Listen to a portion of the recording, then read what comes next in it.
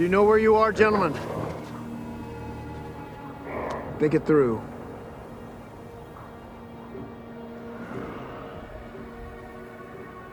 I'll give you the benefit of the doubt, being you're not from around here, and say you figured you're in the middle of nowhere. But everything out there, to everything out there, is the Mos Pelgo territories. And these stripes indicate I'm the marshal of said territories. Now, I don't know what arrangements you have with the authorities in Mos Espa, and let's be honest, in Mos Eisley, anything goes. But out here, I'm the one tells folks what to do.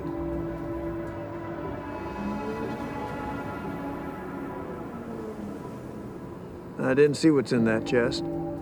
And consequently, no laws have been broken, far as I'm concerned. If you gentlemen load up your wares and head back to where you came, we can chalk this one up to you guys reading the map wrong.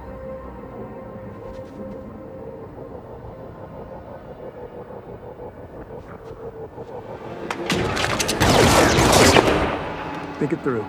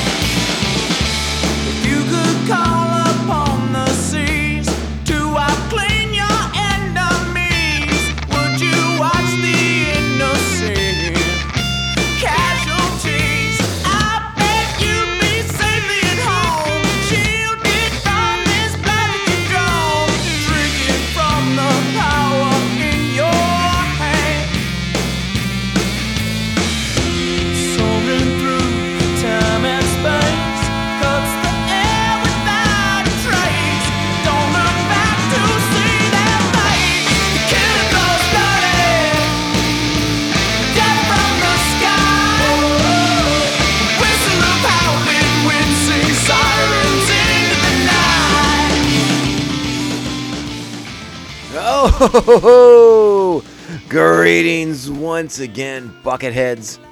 Mavar Tigar. Welcome to the 129th Jedi Temple building episode of Mandovision. Nargai Tom, and thank you so much for checking out this small, independent Star Wars podcast. How is everyone doing today? It is Book of Boba Fett Wednesdays. We are here with our day of review and reaction and all of it.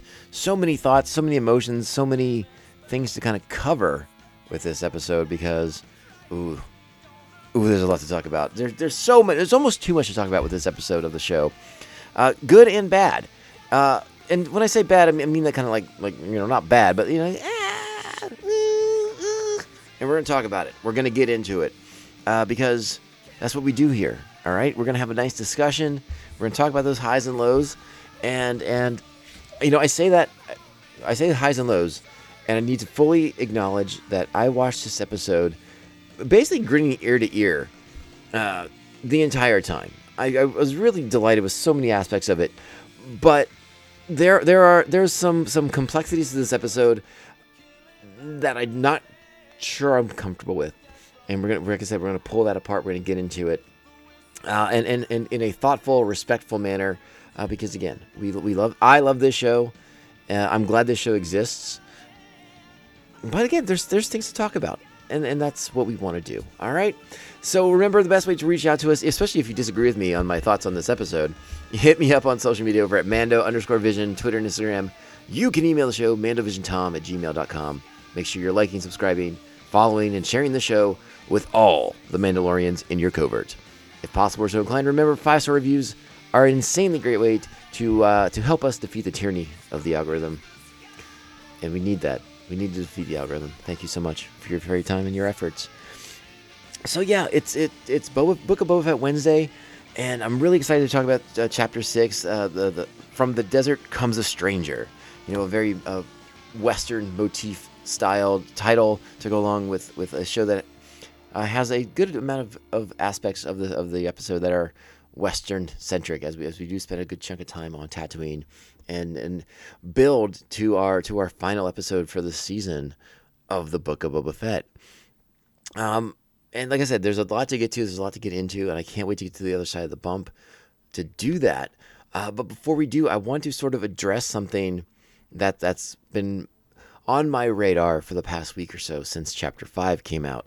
And that is the sheer number of people who seem to be really insanely upset at the exchange, the dialogue from the Armorer to Din Djarin, particularly in reference to Bo-Katan and the curse of the Darksaber, and it not being won in battle, and Bo-Katan being sort of gifted the Darksaber, if you will. What I want to say is, consider the source. I know there's a lot of people upset. They consider what the Armorer said to be a slight against Bo-Katan Kryze. Consider the source. I don't want to go as far as to say that the Armorer is an unreliable narrator, but she is most certainly a character with a, to put it in Star Wars terms, a quote-unquote certain point of view. And she definitely has an agenda, and she is like the leader of a fanatic religious sect. And so consider the source when you are processing your feelings about what she said in relation to Bo-Katan being a cautionary tale, and how that relates to the Darksaber. I did put my feelings out there about Bo-Katan as the wielder of the Darksaber. Listen, I don't ascribe to the notion that she fulfilled some sort of prophecy by not winning the Darksaber in battle. I suspect this is more of a narrative created by the Children of the Watch, and perhaps the Armorer specifically created this narrative to sort of shape the mythology of the Darksaber. So don't get too mad about it, all right? Don't get too upset. I understand. They're firing shots at your girl. I get it. But consider the source. And again, it's Star Wars, and all these characters are coming at it from a certain point of view. And we will probably talk more about that particular exchange, because it is a fascinating piece of this show's mythology that they built up in Chapter 5 there. When we do our series kind of review, the sort of after action / post-mortem report on the entire series, which will hopefully be out later next week, maybe by Friday or so. Fingers crossed on that. So yeah, chill. Just take a step, take a deep breath. We're all okay. Most of us are all okay. All right. Let's get to it. Let's talk about this episode. We'll go ahead and get the particulars out of the way right now. That is the Book of Boba Fett, Chapter 6, From the Desert Comes a Stranger. February 2nd, 2022 is the original air date. Our plot, get ready for this one. It's deep, okay? Hold on. Mysteries are explored, and Boba Fett learns new information. Sort of. This episode is directed by the one, the only Dave Filoni, written by Jon Favreau, and said Dave Filoni. Our primary cast is Tamara Morrison as Boba Fett, Ming-Na Wen as Fennec Shand, Pedro Pascal and Brendan Wayne, and possibly Lateef Crowder also as the Mandalorian, Jordan Bolger as Scad, Sophie Thatcher as Drash, Carrie Jones returns as Black Chrysanthemum, David Pescesi as Mok Shaz's Majordomo, Corey Burton. Wait, that Corey Burton? Oh, that's right. Spoilers are in full effect. Corey Burton returns as the voice of the one and only Cad Bane. Jennifer Beals is Garza Thwip. W. Earl Brown is the WeeK proprietor. And who else we got? Oh, man. We got Rosario Dawson as Ahsoka Tano. Spoilers again. Mark Hamill is the voice of Luke Skywalker. We got Timothy Oliphant as Cobb Vanth, as you heard in the opening of this episode. So many juicy little things in here. And I want to give a little bit of extra credit to some other actors who I think, I think their names pop up in the credits, but it's a little hard to tell. So I want to make sure that we get it out there, okay? Because there's some cool things going on in this episode, and the proper people need to be credited for it. We talked about Corey Burton coming back to do the voice of Cad Bane, the only person who's ever done the voice of Cad Bane. But there is an actual actor on set in the costume doing the whole thing, and that is Dorian Kingi. I hope I said your name correctly, and that's very, very rad. And this time around, our stand-in body doubles for Luke Skywalker we have two in this one. It's Graham Hamilton and Scott Lang. So Max Lloyd-Jones got to be an X-Wing pilot last week, but apparently he wasn't just on set being Luke Skywalker again. They got two different guys. I'm assuming one of them did a lot of the sort of training sequences, when he's running through the woods and stepping on all those cool little things and doing all that stuff. So we want to give them a special shout out as well. So yeah, what else have we got? That's it. That's the cast. So now we can dive into it. We can get into this episode because there is a ton to talk about. But you know what we have to do first? It's time. Strap on your buckets. Let's go. Hello, friend. I'm looking for Skywalker. I came to see the kid. Grogu?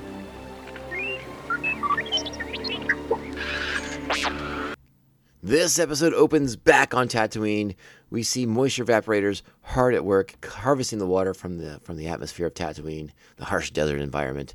And we pan down to a group of Pikes conducting illegal, nefarious activities, only to be come across by the Marshal himself, Cobb Vanth, Timothy Olyphant returning as Cobb Vanth, and in full Marshal Raylan Givens mode for this in confrontation with the Pikes.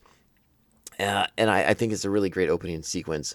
Lots of tension, some good action here, nice little Western kind of shootout. And again, it felt a bit like watching an episode of Justified in space. Got no problem with that. Loved that show. And I also love the shot of after Vanth makes the remaining Pike leave the chest of spice, Vanth opening it with his foot and then knocking it over, spilling the spice back out into the sand, into the winds of Tatooine to be dispersed back along the planet. I like this sequence a lot. Again, Vanth just sort of like laying down the law, trying to sort of control the Pikes to a certain extent, telling them that Mos Pelgo is off limits, don't come through here, or the people who do aren't coming back out. Effectively trying to protect his territory, protect his town from the Pike presence that's starting to take over Tatooine. And that's a bit of foreshadowing for what's going to be coming in this episode, right? Like, we had to imagine that at some point we were going to get back into what this show had been building towards for the past few weeks. And we do that with the blaster fire bang, if you will. And I liked that start to the show. We talked last week, we speculated that we were probably going to spend some time with the Mandalorian again. It was pretty open-ended that before he was going to help Boba Fett on his quest to be the daimyo of Tatooine, he had some personal business to take care of first. He had to go see his little friend. And so that's where we go next. We catch up with Din Djarin rocketing through space in his new N1 starfighter. Still doesn't have a name yet. I hope he names it soon, personally. And we go to the planet that will be home to Luke's Jedi Temple and Training Academy. But we're seeing it in the early stages, right? We're not getting that Kylo Ren-esque flashback like we did in the sequel trilogy. We're seeing it being constructed by like these kind of like cool little androids. Din Djarin arrives on the planet, comes out of his ship, right? Meets up with R2-D2, and he drops the "Hello, friend," and it's just like watching the Star Wars Holiday Special all over again. At least that's what I thought of. If perhaps you connected that, maybe I'm imagining things, but yeah, Boba Fett in the Holiday Special says "Hello, friend" a lot, and so that was sort of the reference I connected because we know how much Favreau loves the Star Wars Holiday Special. So, yeah, there you go. There's so much in this episode that happens. And going to Luke's Academy is sort of an interesting track to sort of begin to process, right? This is sort of what we talked about. This is sort of what they were hinting at the season 2 finale of The Mandalorian, right? Grogu's going to go off with Luke Skywalker and train to be a Jedi Knight. So a lot of the immediate inference was going to be like, well, what does that mean for Grogu? We know what happens to Luke's Academy. We know what happens to Luke's students. Is Grogu going to get slaughtered by Kylo Ren? And it seemed hard to think that was the path that they were going to go on. Could you imagine if they had? My goodness, they go back in there, they digitally edit like a dead Grogu body into that sequence. Oh my goodness, talk about trauma! Holy smokes! But it's sort of one of the. This is one of my little knocks on the episode in particular, right? This show had done so much to build its own mythology. And when I say this show, I mean the Jon Favreau shows. In a sense, they are kind of all one show at this point. Because, again, a show titled The Book of Boba Fett for the last 2 weeks has barely had Boba Fett in it. And that is an interesting sort of choice, right? It's like you put Boba Fett in the name to kind of get you to come to the show, to come to the party. And then it's almost like a bait and switch, but it's not quite, because you know who Din Djarin is, right? You're almost getting like a season 2.5 of The Mandalorian out of this.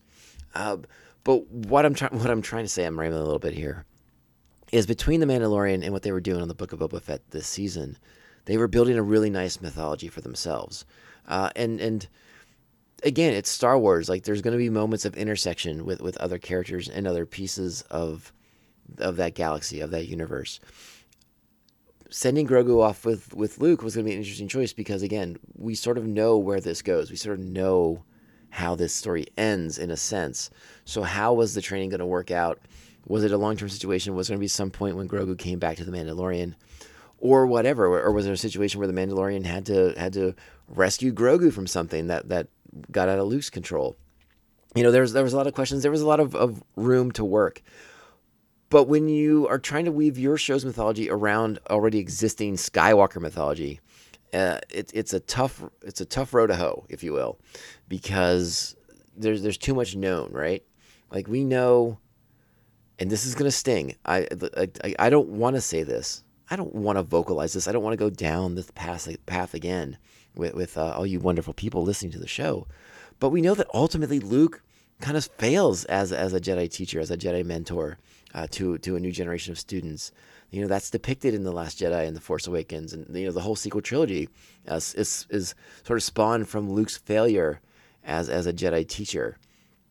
And so, as much as we enjoyed in this week's episode watching these amazing sequences of Luke training Grogu and attempting to help him overcome his traumas, to reintegrate himself with the Force, to sort of re-access these abilities that Grogu has, because as we've been told, Grogu is insanely powerful in the Force, but he's cut himself off of it selectively because of the traumas he's experienced.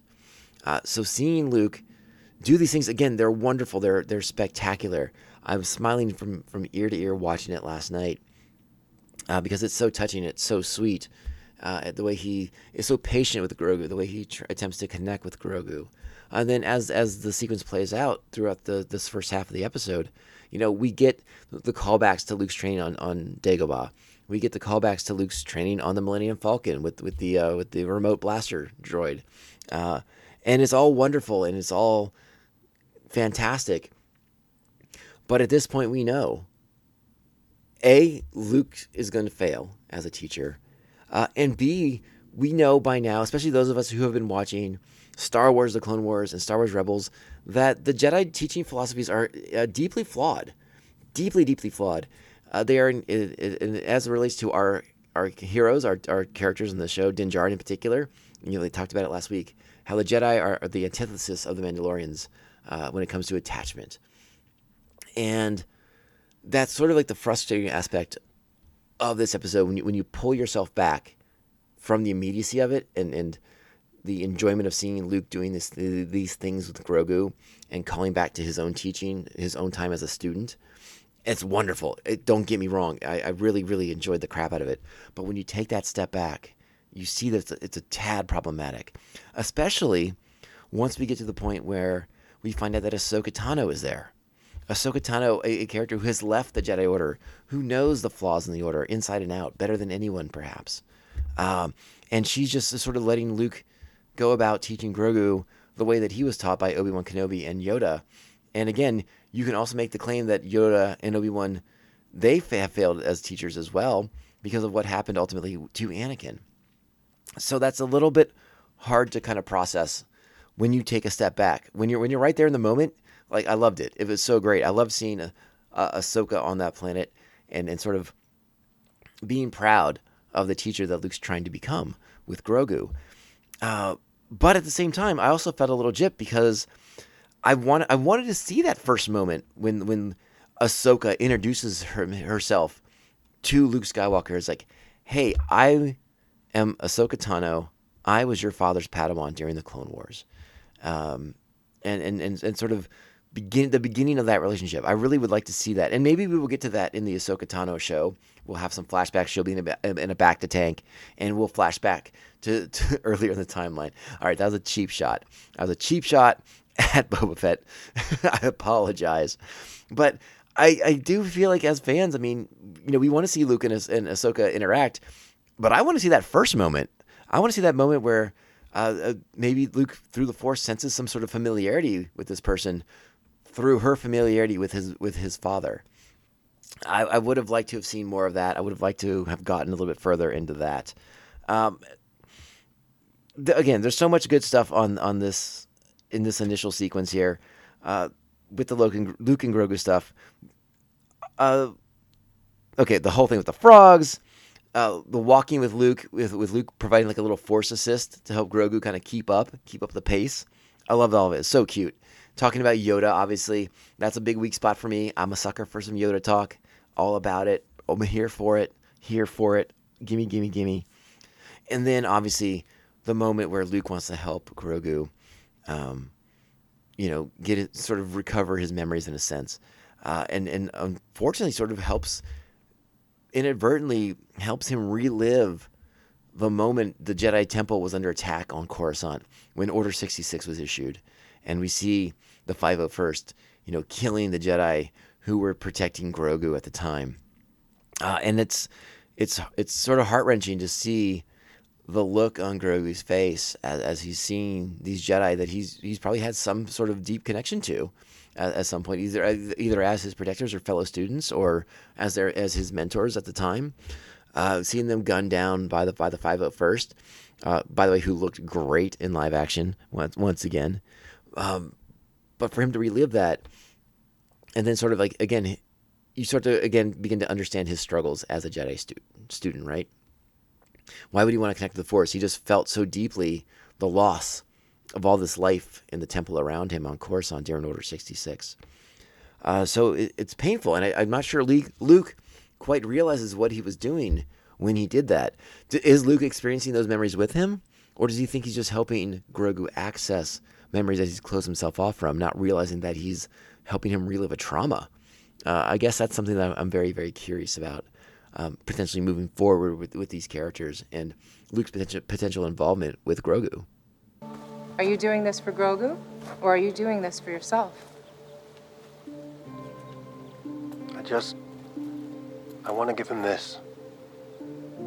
Why? So he will remember you. No. As a Mandalorian foundling, he should have this. It's his right. Foundling. Perhaps he is a Padawan now.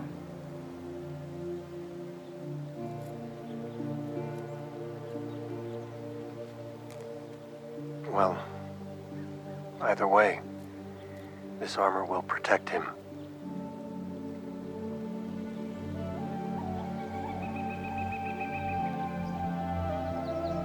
If you are set on it, then allow me to deliver it.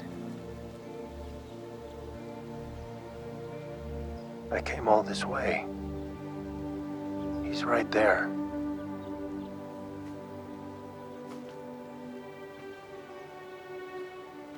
Grogu misses you a great deal. If he sees you, it will only make things more difficult for him.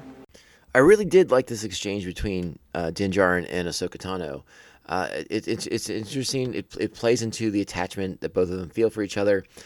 Din quite comfortable with having an attachment and emotion towards his connection with Grogu, but Ahsoka seems to help.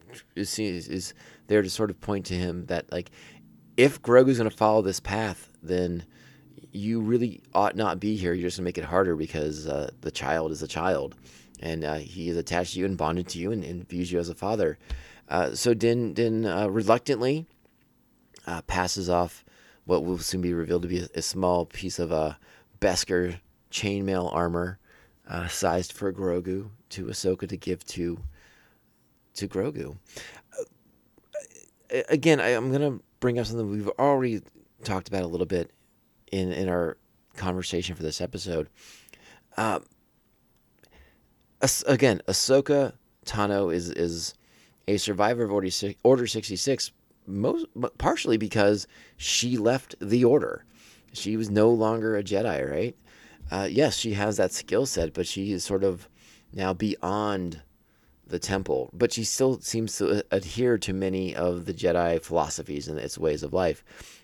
But I feel like this would give her such a unique perspective onto the ways not to do things, not repeating the failures of the past. But here she is sort of adhering to them, right? Sort of adhering to this not having an attachment, instead of maybe trying to take things in a different direction to see what could the Jedi be if they had attachment, if their hearts, if it was not forbidden for them to love and to share that love in a more positive manner. It's a story theme in a lot of Jedi stories. It's being hit on in the High Republic. It's being hit on in a lot of old canon and new canon. The sort of notion that the Jedi philosophies are hypocritical. So you would think Ahsoka might be a little bit more privy to that. Might be more aware, have that sort of self-awareness that the Jedi of her time during the Clone Wars didn't seem to have. But here she is sort of enabling Luke to kind of make the same mistakes that her Order did in her day. So I find that interesting. I also sort of want to know her motivation for wanting to see the Order come back in this sort of the exact same way. Is she trying to honor the legacy of her teachers and her mentors? All the Jedi who had fallen in 66, who had been a part of her life. Plo Koon, Obi-Wan, Yoda, Mace Windu, so many, many more. And Anakin Skywalker as well. That she wants to see Anakin's son be the one to bring the Order back. Is that why she's kind of buying into this? I hope that on the Ahsoka show, we will get a chance to sort of dive into that a little bit more fully and kind of see where she's coming from with supporting this initiative of bringing back the Order in this fashion. And maybe Luke has a couple different ideas that we're not quite aware of just yet. And again, maybe that's another thing to play out. But again, that's sort of this dangerous slope that we're going downhill with right now, where our Mandalorian Boba Fett mythology is intertwining with Skywalker mythology, and we know too much of Skywalker mythology to get our to want our show to be too intertwined, because we know the end road there. We know where that all goes. We don't know a lot of that journey, but we know the endpoints, and it's no place good for Grogu. At least not as far as we know at this point. I mean, again, there's room for lots of different things to happen. It's 20-ish years before Kylo Ren shows up and slaughters everybody. So again, it's just sort of a curious thing, and I wish I knew a little bit more about Ahsoka's train of thought here, why she isn't sort of guiding Luke a little bit more in a different direction. But as she says earlier in the episode, she's not here to influence others or to influence their choices. She's going to let them make their own choices and, I guess, support those choices, whether she feels strongly one way or the other about them. So again, I like that sequence. I also like this sequence coming up here between Ahsoka and Luke. So I want to go ahead and play this for you all. So check this one out. The Mandalorian was here. As I told you, two share a strong bond. And you brought him a gift.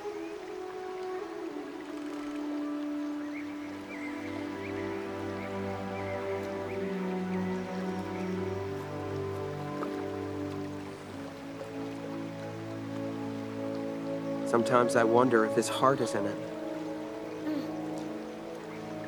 So much like your father.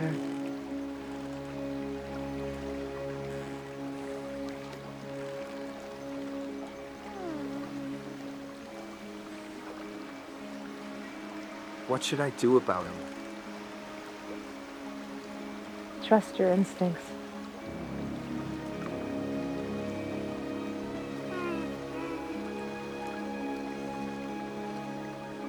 Will I see you again?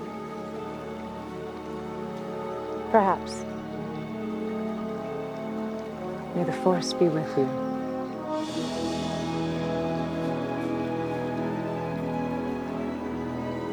So now Luke has a decision to make as well. What to do? Will this training with Grogu actually continue? And I think, listen, let's be frank about this. If you get to the end of this episode and there's you have any doubt in your mind that perhaps Grogu is going to grab Yoda's lightsaber and stay with Luke, you're not paying attention at all. Like I just tried to, like we just talked about, spending too much time in the Skywalker mythology is dangerous. It's a slippery slope. It is best to extract Grogu from the situation immediately. The other side of this argument that I would like to make is, and again, we haven't even gotten to. Actually, I'm gonna table that for right now. I want to save that for the very, very end. When we get to it, because I have thoughts on Luke and in the final moments of this episode that I do want to discuss and put out there for us all to consider. All right, but in the meantime, let's go ahead and get back to Tatooine. Okay, let's check it out. This is the Mandalorian, Din Djarin. Thanks to him and Chrysanthemum, we now have enough experienced muscle to act as enforcers.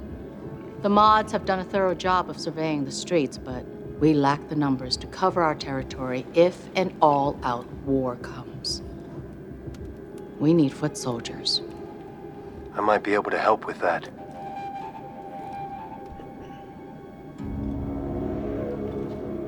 And now Din Djarin takes off in his N1 to head over to Mos Pelgo. We get to fly by a Jawa sandcrawler with the skull of the Krat dragon from the season 2 premiere of The Mandalorian, adorning its roof, if you will. And it's lovely to see Din zipping around in the N1, and he's gonna go visit Cobb Vanth. It's interesting that Din's choice for an army here, for sort of foot soldiers, is the citizens of Mos Pelgo. It seems like a stretch to me that you would go to these sort of these former miners, if you will, who you were able to rally them to link up with the Sand People and destroy a Krat dragon. But that was about survival, and while this battle is ultimately about survival as well, it's a lot harder to probably convince these people that that's what it's really about when it's not on their doorstep. And I think that's basically what Cobb Vanth is telling them, what the Weequay proprietor of the Mos Pelgo bar, or Freetown, as I want you to call it now, is trying to convey that, hey, this isn't out here. That's for city folk. That's a city problem. Y'all in the city need to take care of your business. Out here, we're A-okay. But as we know from our opening sequence, the Pikes are not treating it that way. They're treating the entire planet like it's their territory. They're not going to respect boundaries, not going to respect lines of delineation between the city and the territories out in the wild. And I think Cobb Vanth reluctantly comes to that as well by the end of his conversation with the Mandalorian. But I do want to play a little snippet of it before we get into the next big bad segment of the show. There's actually 2 parts I want to play for you from Mando arriving in Mos Pelgo. So check out the first part, and then we'll come back. Haven't seen you since you gave up your armor. How have you been? More careful. Where's the little guy? Back with his own folk. That's too bad. I guess we both lost something we were fond of. I love that sequence so much with Oliphant talking about how he's had to start being a lot more careful with having Beskar armor all over his body. It's pretty helpful in a gunfight if you're covered in Beskar, at least from the chest up. And he got that sweet helmet on. I mean, come on. And then obviously another character, just like last week, how Peli refers to Mando without his little friend. So another character mentioning it, hammering it home, that Mando is without his companion, his adopted son, however you want to look at it. All right, now here's the next sequence between Vanth and Mando. Let's get into it right now. We're square, you and me. Yes, we are. But I didn't think you were one to back down from bullies. See, that's what I like about you, Mando. That big smile of yours lets you get away with anything. There's no easy way to ask for a favor.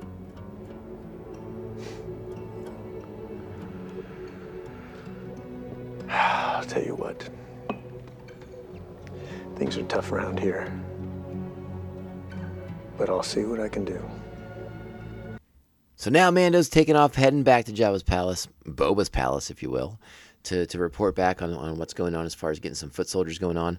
Now, if you remember also the beginning of that sequence when Mando arrives in Mos Pelgo, a.k.a. Freetown, that new deputy, kind of a putsy guy, is there to kind of chastise Mando for parking in the wrong spot. And if he wants to park and come into Mos Pelgo, he's got to park out there on the flats. Well, guess what? If he had, we would have had a confrontation between him and our big debut, live action debut character right there. Because coming out from the flats, the other side of Mos Pelgo, aka Freetown, a figure that cuts a very familiar silhouette. To those of us who are in the know, those of us who have spent time with Star Wars: The Clone Wars, Star Wars Rebels, I believe, and most recently in the last season, the first season of Star Wars: The Bad Batch. This is the most infamous bounty hunter of his time after the death of Jango Fett. I am, of course, talking about the Corey Burton-voiced Cad Bane. And listen, I wasn't shocked by this debut. I mean, we knew we were going to get something with Filoni directing and writing this episode. And why not bring another Dave Filoni creation into the mix, into the fold? Cad Bane makes a ton of sense. Cad Bane has a history with Boba Fett, for and against. You know, we've talked about how in the aborted season of Star Wars: The Clone Wars, how he and Boba Fett, Cad Bane and Boba Fett, were going to get into a vicious battle with each other. We would find out that Cad Bane is the one who put the giant dent in his helmet, and you know, they have a history.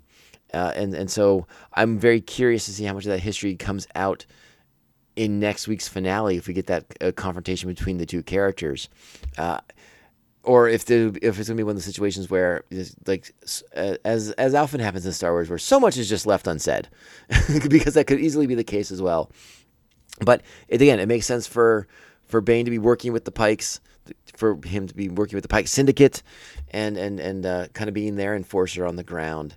And he's there to make sure that Cobb Vanth and the people of Freetown, aka Mos Pelgo, don't side up with Boba Fett. They keep to themselves and stay out of it and let things settle on their own. So let's go ahead and play this confrontation between Vanth and Cad freaking Bane.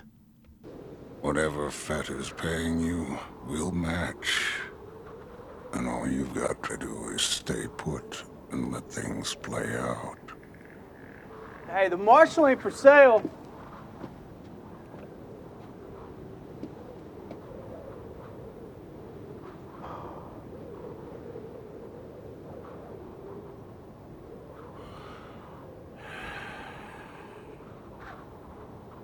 I'm sorry, I didn't catch your name.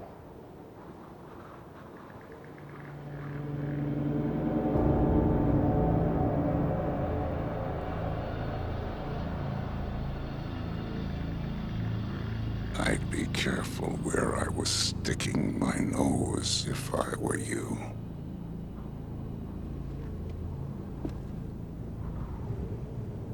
Is that friendly advice or a threat?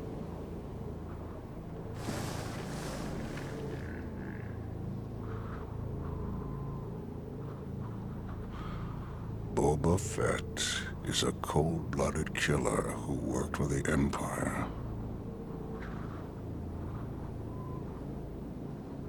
You tell your spice runners Tatooine's closed for business. This planet's seen enough violence. You should have never given up your armor.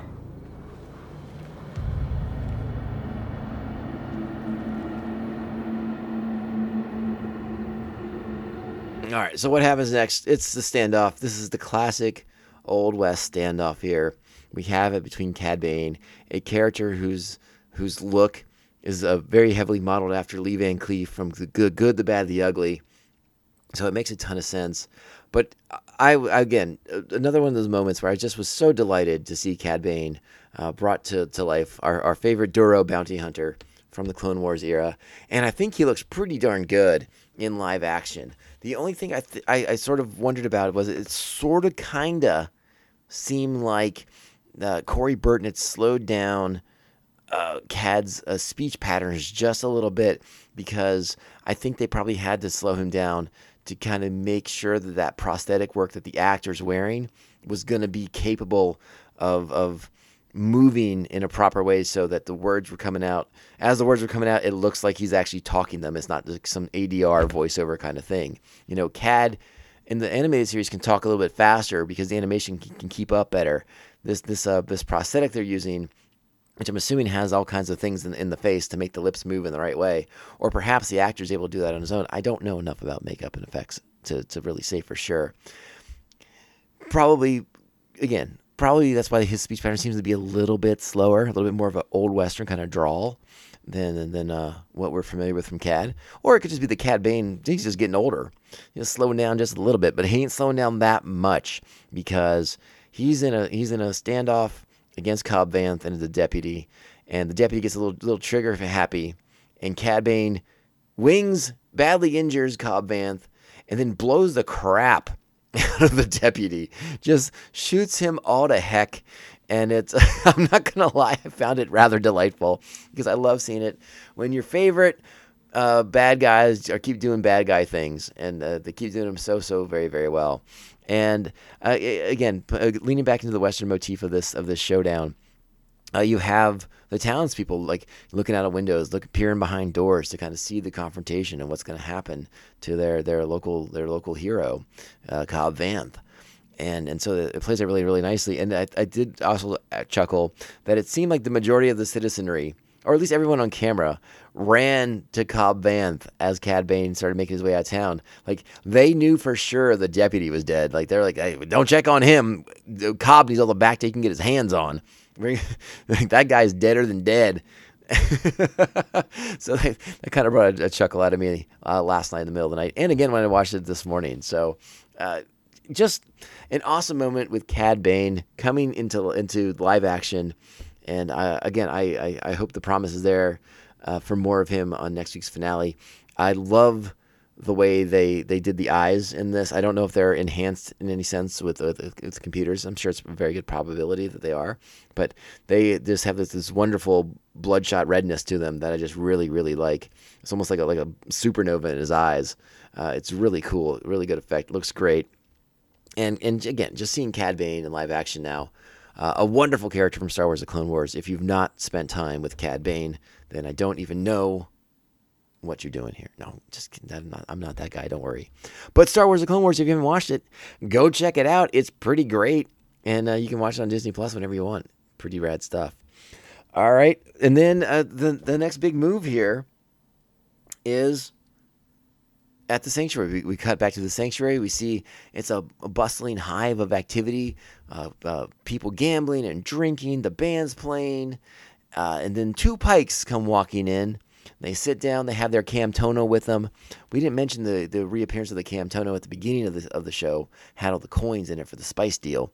But now two Pikes come in with another Camtono, and they sit down at at a table in the sanctuary. Garsa Fwip sends her people over to kind of ascertain the situation. They place a drink order with the droid, and then they get up. But they seem to be minus their Camtono. To me, this is a callback. This is straight out of The Untouchables from 1987. Brian De Palma, so good. If you've not seen The Untouchables with Kevin Costner and Sean Connery, by all means, check it out. About Al Capone and the Chicago mob. Woo, good stuff. But that's kind of how this movie opens, with a scene very similar to that.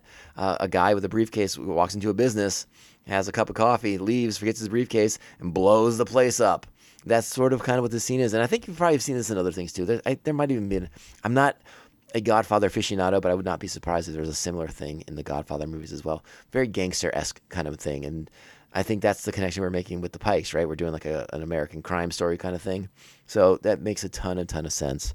And that's sort of our indication that the war has begun. The Pikes have now officially attacked Boba Fett's territory. You know, Cad Bane's already trying to cut him off from potential reinforcements and supplies, having foot soldiers from Mos Pelgo. And that's where we cut back to Luke on Tatooine. Not on Tatooine. Luke on his on the planet where he's having his training academy, which, as far as I know, is still unnamed. I tried going back into my Kylo Bent Ren miniseries from the comics, and I still don't. I didn't do an in-depth reread or anything like that, but I don't think they named the planet in that either. So sorry. I'm going to try and endeavor more closely to find those details before next week. We'll see what we can do. But yeah, now we go back, and Luke is going to present Grogu with a choice, and I don't know how I feel about this. We've heard it said many times that only Sith deal in ultimatums, it's sort of like Luke sort of like, okay, it's this or this, bro. You got to pick one. You're either going to you can get Yoda's reconstructed lightsaber they built on Dagobah after losing his in the battle with the Emperor, but you have to that means you're staying here, and we're going to do some Jedi training, and we're going to do some stuff, or you can put on this Beskar chainmail armor that Din Djarin brought for you, but it means I have to return you to the Mandalorian, and you will follow that path. And again, it's dealing in absolutes, right? Not to the extreme of the Sith, but it bums me out that Luke couldn't think of another way, right? Like we just talked. I mentioned the Star Wars: The Clone Wars, but it also came up last week in Chapter 5 when the armorer is filling in Din Djarin about the Darksaber, and we referred to Tar Vizsla, the first Mandalorian to be inducted into the Jedi Order. A Jedi who seemed to balance both things, right? Being a Mandalorian and being a Jedi Knight. So this notion that the two things cannot mingle, we know there's a history there. At one point, yes, it was 1,000 years ago, but why can't the two things come together? Why can't the Mandalorian and the Jedi come together once again? Now, again, we don't know. Well, we do know. We do know. They say it in Season 1. There is history, there is violent history between the Mandalorians and the Jedi Order throughout the Star Wars timeline, right? So it seems, and again, their philosophies are diametrically opposed. But Tar Vizsla was this character, was this person who was able to have his feet in both worlds. Why couldn't Grogu have his feet in both worlds? Why is Luke telling him it's this or this? And again, we harp on, or I harp on, sort of the failings of the Jedi philosophy for being too rigid, too strict, and Luke seemingly ready to repeat the mistakes of the past. And again, I don't want to go down that road necessarily and spend too much time talking about Luke as sort of a failed mentor, a failed teacher. That is a conversation we can have another time. But yeah, that seems to be what's going on here. And again, I'm going to say it again. If you think this choice is even really a choice, you're not paying that much attention, because I think we have to distance ourselves from the Skywalker timeline as much as possible for this show to kind of keep growing on its own. So that's how I feel about it. And there's another thing I want to sort of briefly address as well. Some criticism I read about this episode was that it leans too much into the familiar, right? That it leans too much into bringing back Timothy Olyphant and Mos Pelgo and calling back to the Krat Dragon and all this stuff. And I don't buy any of that for a second. I think this show has earned that. This show has built its own mythology. And if it wants to pull on threads that it has established, particularly when we're doing something that is centered around Tatooine, and we've spent a good chunk of time on Tatooine in 2 seasons of The Mandalorian, why aren't we going to make it part of this world, right? Why aren't we going to make this a fully realized thing? And what's interesting about what Cobb Vanth tells Cad Bane right before he gets shot is that Tatooine's seen too much violence. So we're taking a really big planetary look at Tatooine and seeing it was more of just, instead of just like batches of moisture farmers and sort of the criminal element controlling Mos Espa and stuff like that, there's another faction of like the people and their side of things to kind of explore as well, as this crime war is about to erupt. This gang war, if you will, is about to erupt on Tatooine. So interesting stuff. And again, if I'm going to continue to criticize the show a little bit, yeah, it's a bummer we don't get more Fett. I'm not quite sure why the show is called The Book of Boba Fett. We've barely spent that much time with the character, especially the last 2 weeks. I feel like we could have called it something else. Star Wars is now seem to be fixated on naming shows after a singular character. And I feel like it's almost to the detriment of the show because what have people been talking about the last two? I mean, they're going to talk about it today, and they talked about it last week too. Boba Fett wasn't in last week's show. He's barely in this show. I think he was in The Empire Strikes Back more than he was in this episode. So why are we so focused on these characters? Like, is that because like, oh, we got to call it the Book of Boba Fett because that's what's bringing people to the party? And I don't think that's the case. I think you can call it Star Wars Tatooine or Star Wars Crime War or Gang War or whatever you want to call it, and we'd watch it. We'd really watch it. Like and like I sort of pitched to people a million years ago. Give me a Star Wars show where all these characters live and breathe in the same universe and they interact and they weave in and out of the storyline as needed, as required by the storyline. I'm okay with that. Like, I'm okay with Din Djarin being sort of reinserted back into the storyline because it's all part of the mythology that really started with The Mandalorian. So it does make sense from a certain point of view. But I can understand some people's frustration. I mean, and obviously it makes jokes and memes a lot easier when Disney's kind of just like, yeah, we're just going to call it this and this. Well, okay, cool. All right, so, again, you have the Obi-Wan Kenobi show coming up. Is Obi-Wan really going to be in it for every single episode? Cassian Andor's coming up. Is Cassian really in every single episode, or do we fade out to go to some other a B storyline or whatever? And I don't have a problem with B storylines. By all means, weave in more storylines around our characters. I have no problem with that whatsoever. The fact that those shows are in different timelines makes it so that they will probably be mostly all about Ewan McGregor's Obi-Wan Kenobi and Diego Luna's Cassian Andor. But I think it's I don't know if it's a justified or fair criticism, but I understand where that criticism's coming from. You're called the Book of Boba Fett, and you're like you're barely a pamphlet of Boba Fett. Again, I couldn't resist a little joke either. But but again, I'm digging it. I like what they're doing. I like what we're going for, and I can't wait to see where we end up next week. And again, I enjoyed the crap of this episode. I point out my sort of nits to pick that I have for the sake of discussion and for food for thought, basically. Think about what I said. Am I right or wrong? Do you agree or disagree? Am I nuts? I'm probably nuts. But what do you all think? And again, I love Star Wars. We love Star Wars. But it's not flawless. It's not beyond fault. I know everyone likes to worship at the altar of Filoni and Favreau. And they're doing great stuff, and I will never knock it as far as that goes. You'll never hear me say no. They take Star Wars away from them. They don't know what they're doing, but it doesn't mean it's flawless. I love what they're doing though. By and large, overall, any criticisms I have are like way down at the bottom. Keep this stuff coming. Keep them doing their thing, and let's see how this wraps up. And I'm excited. We have a potential for a lot of action in next week's big finale.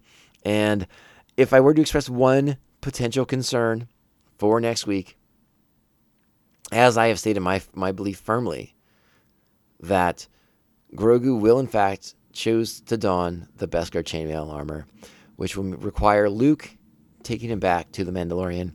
Well, the Mandalorian's on Tatooine, which means that Luke Skywalker will come back to Tatooine and have to side with Boba Fett potentially in a war against the Pikes to save his own home planet. So does that mean there'll be 2 seasons of a Star Wars show, Mandalorian Season 2 and the Book of Boba Fett Season 1, in which Luke Skywalker will be required to come and save the day? Possibly. I feel like we're almost certainly getting that set up. I don't know how comfortable I am with that. Having these characters that we spent the season with get caught into a situation and wait for a Jedi Knight to swoop in and save the day. But again, I loved Luke so much at the end of Season 2 of The Mandalorian. Seeing him get to do all those amazing things, I won't be mad at it. And I know, because someone's gonna throw it in my face, that I don't think that I put a tweet out there after episode 1, I think, of this show. It's like, I don't think we need Luke Skywalker in the show. And I still don't think we need Luke Skywalker in the show. But it seems like we're going to get some more Luke Skywalker in the show, particularly in regards to Boba Fett here in the climax. we shall see. We shall see what the future holds. We're only a week away. We're only a week away from it. But yeah, it's been a delight. Again, the last 2 chapters I think I've really, really enjoyed the most. Again, last night had so many fun callbacks, so many fun things. But when you take a step back, there are things to talk about. Whether you agree or disagree, that's okay. Let me know what you think. Let me know if I'm nuts. You know where to find me. I'm on social media at Mando_Vision, Twitter and Instagram. You can email the show, mandovisiontom@gmail.com. Hit me up. Let me know what you think. Let me know if I'm right or wrong or nuts. There's probably some other options too. You just let me know. I'll read your emails no matter what. I promise. Before we get out of here, we have to thank some really important people, some really special people. They are the ones who help keep the lights on. They keep the show running and sounding hopefully as good as I think it sounds. And those are the official Mandovision Maniacs, which you can join over at patreon.com/Mandovision. You can join fellow Maniacs and gain access to sweet bonus content.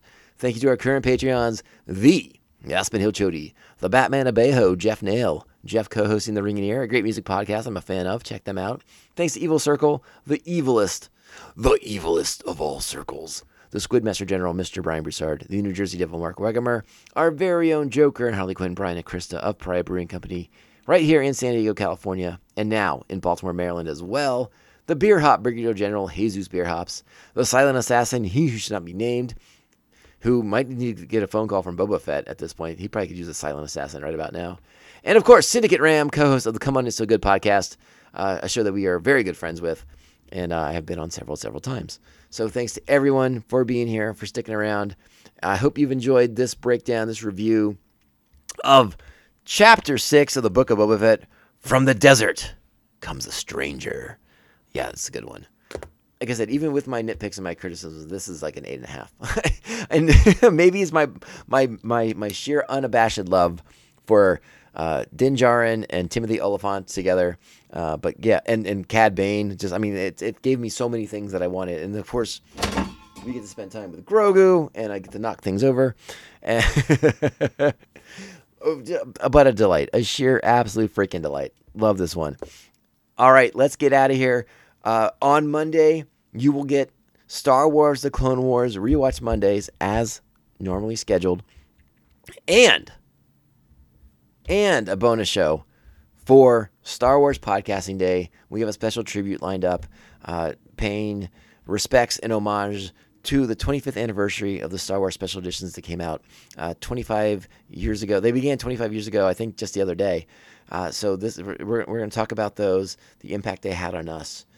And I keep saying they and us because, fingers crossed, I'm going to have a guest with me on that one, and we'll get into it, and we'll talk about our memories, seeing the special editions, and what we thought about them, especially as older fans who grew up with the original trilogy, unadulterated for many, many years. So yeah, it's going to be a lot of fun.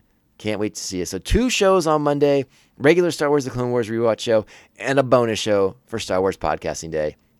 And then we will be back here on Wednesday to close out the Book of Boba Fett. All right, let's get out of here. You know what that means? This podcast can only end one way. This is the way. This is the way. This is the way. This is the way.